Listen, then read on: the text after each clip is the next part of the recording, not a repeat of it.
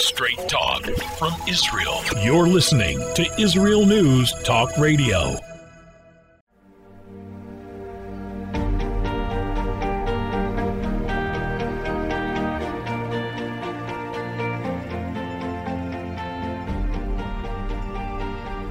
Hello, and welcome to News from the Torah. Today is the 29th of March, 2023, the 7th day of the Hebrew month of Nisan, and we are less than a week away from Leila Seder, from the Seder night, from the holiday of Passover, Pesach, the holiday that symbolizes more than anything else the exodus from slavery into freedom, the birth of the Jewish people. The Seder night is the cornerstone of the Jewish tradition. It is the day that every family gets together, and the story of the Exodus from Egypt, the story of the Jewish people, is passed on from generation to generation. It is a night that symbolizes more than anything else the family-based nature of the Jewish faith, with the family being the central institution of the Jewish people, of the Jewish faith, of the Jewish religion. It's not a religion of synagogue, it's the religion of the family, of the home. And Leila Seder, the Seder night, with the Haggadah, with the meal, with the experience, is the focal point, the highlight of the entire year. And it happens at home, in the family circle, with family and friends, with everybody having somewhere to go to, somebody to celebrate with. That's what it's all about when we tell ourselves, our children, our communities, our families, the story of the Exodus from Egypt. And of course, the central point of that is leaving slavery and going into freedom as a people, but also as individuals, with every single one of us finding our own point of slavery where we are enslaved to something or somebody or some kind of thinking. And this is the day when the night actually, and then the day when we can find internal freedom, when we can throw off the yoke of anything that enslaves us, whether that's a person, an outlook, a mindset, or a behavior. We can find freedom. And of course, this theme connects very much to the events that are happening in Israel right now. Over the past 3 months, the new government has been trying to pass a judicial reform. The point of this judicial reform is to break up the monopoly, the cartel, of a small group of people, individuals, that took over the power structures of the country, whether it's the academia and the universities, the media, and more than anything else, the judicial branch of the government. And so they've tried to make some changes, and with the protests, they have backed down and are really trying to make very minor changes, like giving the coalition the opportunity to appoint 2 judges per term to the Supreme Court. 2 out of 4. But of course, the opposition and the protesters did not back down. And on this past Monday, I think was a historical day where all rules were thrown to hell. And basically, Israelis for the first time understood that there is no rule book. What happened on Monday was that a very small junta of the leading elite shut down the country.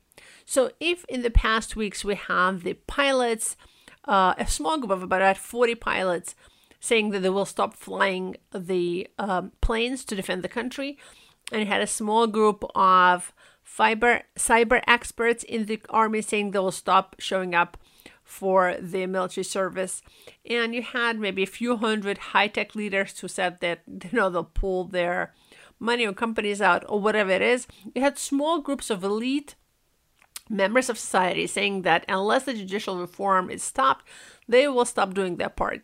But what happened on Monday, when the law was supposed to be actually voted on, was that this small junta basically shut down the country. What does that look like? So the union the Histadrut announced an on-the-spot strike. Now, by law, it's not allowed to do that. The Histadrut has to give 2 weeks notice before any strike. And of course, the courts can order it to stop the strike. But what happened is that the state attorney's office also went on strike, which meant the government could not turn to the courts to make the Histadrut stop the strike.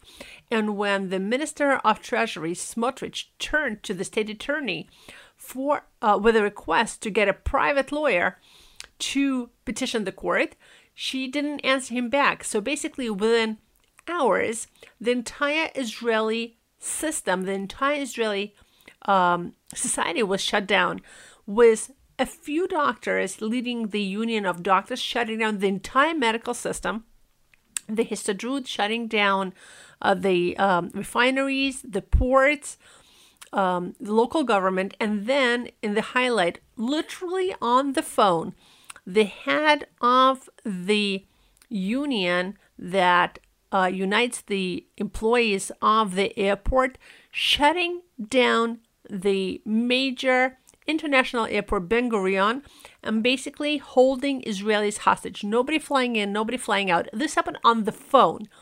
The head of the Histadrut called the head of the union in the airport, and on the phone, on the spot, he announced that the airport is shut. So the hospitals were shut, the clinics were shut down, the airport was shut down, and then a very small group of tycoons shut down the malls. So basically what we, the people who voted for the current government, were told, sit down, be quiet, you are hostages in our hands, and we will shut down the entire country, and there's nothing you can do about it. So under these circumstances, obviously, Netanyahu backed down and announced a freeze or stopping of the reform. And now they're going to be talks as if there was no election, 5 months ago. So I think what happened on Monday is that we understood finally, the Israelis. I mean, the feeling in Israel is very hard. People feel there are a lot of emotions are running really high.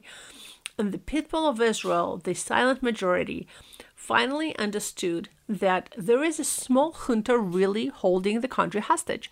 Until now, this small dictatorship has been silent and covert. We didn't see it. We felt egalitarian. We felt this is a democratic country that would go to vote. It's a real thing. But what happened is that the small ruling junta really showed its hand. And now we're not naive anymore. And actually, the power of this junta was in its secrecy. The power that it had over us is that we didn't see it. But today we do. Today we understand that our votes don't count. And there's so much anger. Just yesterday, I heard a very moving monologue from a man who is part of a technical crew that services Israeli airplanes. He's a man who grew up in a southern city. He is Sephardi. He shared how he really didn't have educational options. When he was going to 9th grade, his school had one option, electricity. That's what he could major in. And when he came to the army, he wasn't given choices. He said, oh, you studied electricity in high school? Well, you're going to be in maintenance school for the planes. He didn't have a choice of trying out to be a pilot because there were no high-level mathematics or physics in his school. And that's prerequisite. And that's just so common because in certain cities, in certain communities that are predominantly Sephardic, there are no educational choices that give the kids the opportunity to go into cyber, to become pilots, or to join the elite. And this guy, together with hundreds of members of Air Force maintenance crew, said, "Oh, really? You pilots think you're such hotshots? You think you can tell us what to do and how to vote? And your votes count more than ours? And if your will is not done and your political agenda is not followed, you are not going to fly? Well, let us tell you something. If we don't service these airplanes, you're not going to fly. And we are not going to be treated like second-class citizens in the country. And the pain in this man's voice was so real. So, if our votes don't count, if our voices don't count, we have just as much power as you do, and we're just not going to oil and maintain your planes. The man said that he is the one who straps a pilot in the plane. He is the one who turns the plane on. The pilot can't do anything until he's strapped in by somebody else, until somebody else turns on the plane, and only then the pilot can take off. But the pilots, their hubris went to their heads, and there's a small elite that its hubris has gone to its head, and it thinks it rules the country. But I think what happened on Monday is that there was a crisis, and I think finally the people, the real people, the simple people, the ones that are not giving representation, not in the academia, not in the media, not in the judiciary, finally understood that they've had enough. And this judicial reform is just a start. It's actually not enough. And in that way, although I'm deeply disappointed, I'm also happy that judicial reform didn't pass. Because if it would have passed, it would have been a Band-Aid, a patch in the existing system. And would have made things incrementally better. But I think what happened now is that we understand that while one side, the right, is playing by the rules, and is trying to play within the framework of the democracy and within the framework of the law, and is held to the letter of the law, the left can do whatever it wants. It can announce a strike from now to now against the law. The courts will not get involved. The state attorney will not get involved. They can shut down the country. They can shut down the health system. They can shut down the airport. They can take the country hostage and not pay a price. And that means there is no rule book. There is no rule book. There is no game. There's no game board to play on. It cannot be that only one side of society plays by the rules and the other side of society does nothing. It doesn't play by the rules. That means there are no rules. And actually, I think it's going to take a little bit of time for the right to realize this. But what this means is that we need to write a new rule book. It cannot be that only one side of society is held responsible to keep the rules. And then, of course, the next thing that happens is that everybody starts screaming, unity, unity, we're all brothers, we're all sisters. You can't do anything. You can't break the society. You can't tear the society apart. We have to be united. And I very much understand the need for unity. Jewish unity is a supreme value. But I'll tell you something. So is domestic unity. Domestic peace in the family is a supreme value in the Jewish society. Okay? The peace and the harmony between husband and wife is a supreme value in the Israeli religion. But you cannot have harmony with an abuser. If one side decides to start abusing the other side and ruling over and lording over and taking the freedoms and rights away from the other spouse, then the only way to break that cycle of abuse is for the victim to stand up and smash the board. In psychology, there's something called the drama triangle, in which there's one person who abuses the other person, and then there's somebody who's trying to save the victim. The only person who can break the drama triangle is the victim. When the victim says, no more, I'm not taking this anymore. And yes, it requires smashing the existing framework. And what very often happens in abuse situations, what always happens in abuse situations, is when the abuser sees that the victim has had it, they start saying, but honey, I love you. We have such a beautiful family. Don't go. I didn't mean it. I love you. I love you. I love you. No, don't go. We have to keep the family. Peace, peace, peace. But that's just gaslighting. That's another way to keep the victim in place. So on the one hand, I'm very torn because I very much believe in Jewish unity. But on the other hand, these talk of Jewish unity and playing by the rules is right now used to keep the right in its place, to prevent the right from standing up and turning this unfair game board over, because it has to be turned over. And I think the changes we need to make are not quantitative, they're qualitative. We need to change the rules by which Israel works. And I think nobody yet understands what this new Israel would look like. But it's not going to be the same. I think after this Monday, there is no going back to the Israel we've knew until now. I know that I, for one, am not ready to go back. And I think we were naive. I think that's actually the weak point of the right, that it was naive, and we tried to believe as best we could that we live in an egalitarian, equal society, and that every person can reach results based on their impact, on their learning, on their education. If you work hard enough, you can get far enough, but it's just not true. In Israel today, only 9% of tenured professors are Sephardi. Only 15% of TV anchors are Sephardi. Okay? Out of over 80 Supreme Justices in Israel, only 7 were Sephardi. Out of 14 state attorneys, only 2 were Sephardi. Okay? There is injustice that is baked into the system, and it has been this way since 1984. Since 1948, when Israel was established, because it was a ruling class that established Israel, the Mapai, the socialist Ashkenazi elite, and it saw everybody else as second class to it. The religious, the Haredi, the Arabs, and the Sephardim. And we very much want to believe we're not there anymore. We very much want to believe that everybody else has caught up, and today we live in an equal society. But on Monday, we saw that that's just not true. It's just not true. And the change has to be much deeper. And it's going to be a pendulum swing before you can get into a balanced democratic society where everybody has a say, the right and the left, which is the right thing to do, actually. The right and the left have to both have a say, and there has to be balance.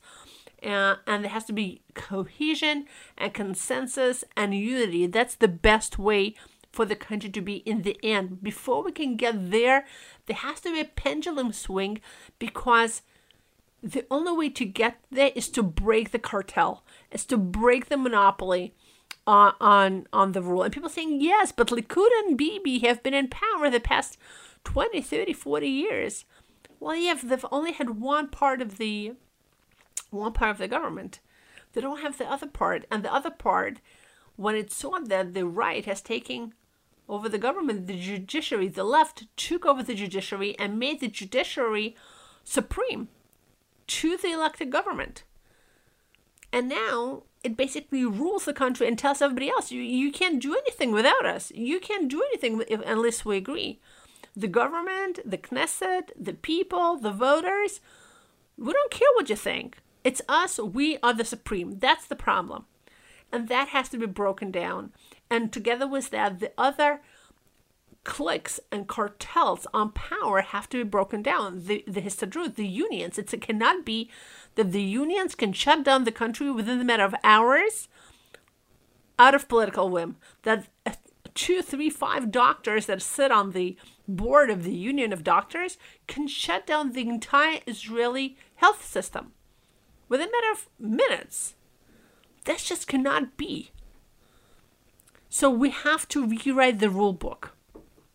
And when we do that, we will have freedom. We will have equality. And I think it is so symbolic that this is happening during the days leading up to Passover.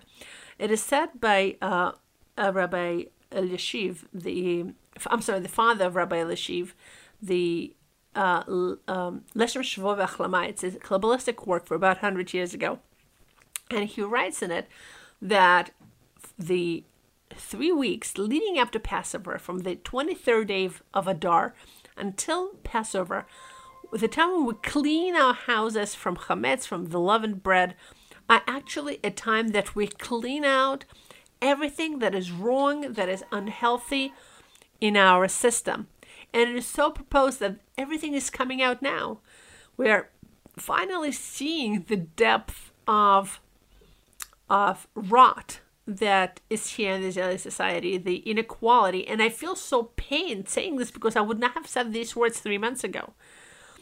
But I think there's something very broken in Israel right now, and we have to fix it, and we have to heal it. But you cannot heal something that you don't know that is broken.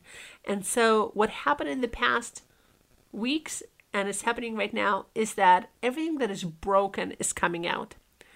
And on Passover, B'ezrat Hashem, we can feel, with God's help, the sense of peace and freedom.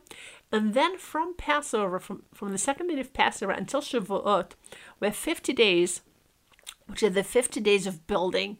It's the 50 days when every day we work in a specific trade, a specific facet of reality, until we can create this vision of the ultimate society, the vision of Sinai, where the Torah was given, which is actually the ultimate vision for the Jewish people. But it takes building. And it happens after the feeling of freedom on Passover. So I think that this year specifically, and especially, we're seeing this happen on a national level more than we have ever seen. And tomorrow, Thursday, there is going to be a huge demonstration of the right in Tel Aviv. And if you're in Israel, I urge you to join it. And what I urge the women to do is to bring a tambourine. In the left protests, the center point of the left protests were the women who showed up in red capes and white bonnets as a symbol of The Handmaid's Tale. The Handmaid's Tale is a book and a TV series about a dystopian theocracy where some women have been imprisoned and became slaves, and they wear these red capes and white bonnets. And the idea is that if the judicial reform will pass, women will lose their rights in Israel. Of course, it's not true, but this has been the narrative of the right, of the left. Well, here, I think the right needs its own narrative. And our narrative is the narrative of leaving this inequality for equality and freedom. And in the Jewish lore, the symbol of that is a tambourine, because when the Jewish people left Egypt and went out into the desert to get the Torah, to go into the land of Israel, the women prepared tambourines because they knew that there would be deliverance, they knew there would be redemption. And when they left Egypt and crossed the Red Sea, on the other side of the Red Sea, they danced with tambourines as a sign of the freedom, of redemption, of hope. And so if you're coming to the demonstration on Thursday, ladies, get a tambourine. You can get them in a dollar store, in any of the stock, Max Stock, Zollstock, any of those stores. You can get a tambourine. It costs 10, 15 shekels. Bring your tambourine. And that's going to be our symbol of freedom, of deliverance, of the kind of just Jewish society we want to build in Israel. So I will see you there. And I am wishing every single one of you a Hag Pesach Kasher v'Sameach. You should have a happy Passover. If you don't have where to be this Passover, if you don't have a Seder to go to, I urge you, please reach out to your local Chabad house. Just Google it, Chabad house near you, and they will help you set up a place for the Seder, because nobody should be alone on this Seder night. And if you know somebody who doesn't have a family, please reach out to them and invite them to be with your family, because nobody should be alone on the Seder. So hopefully we will see you on the other side after Passover as we celebrate our personal, national, and communal freedom. And I wish you the best. This was Leah Roni with news from the Torah. Bye-bye now.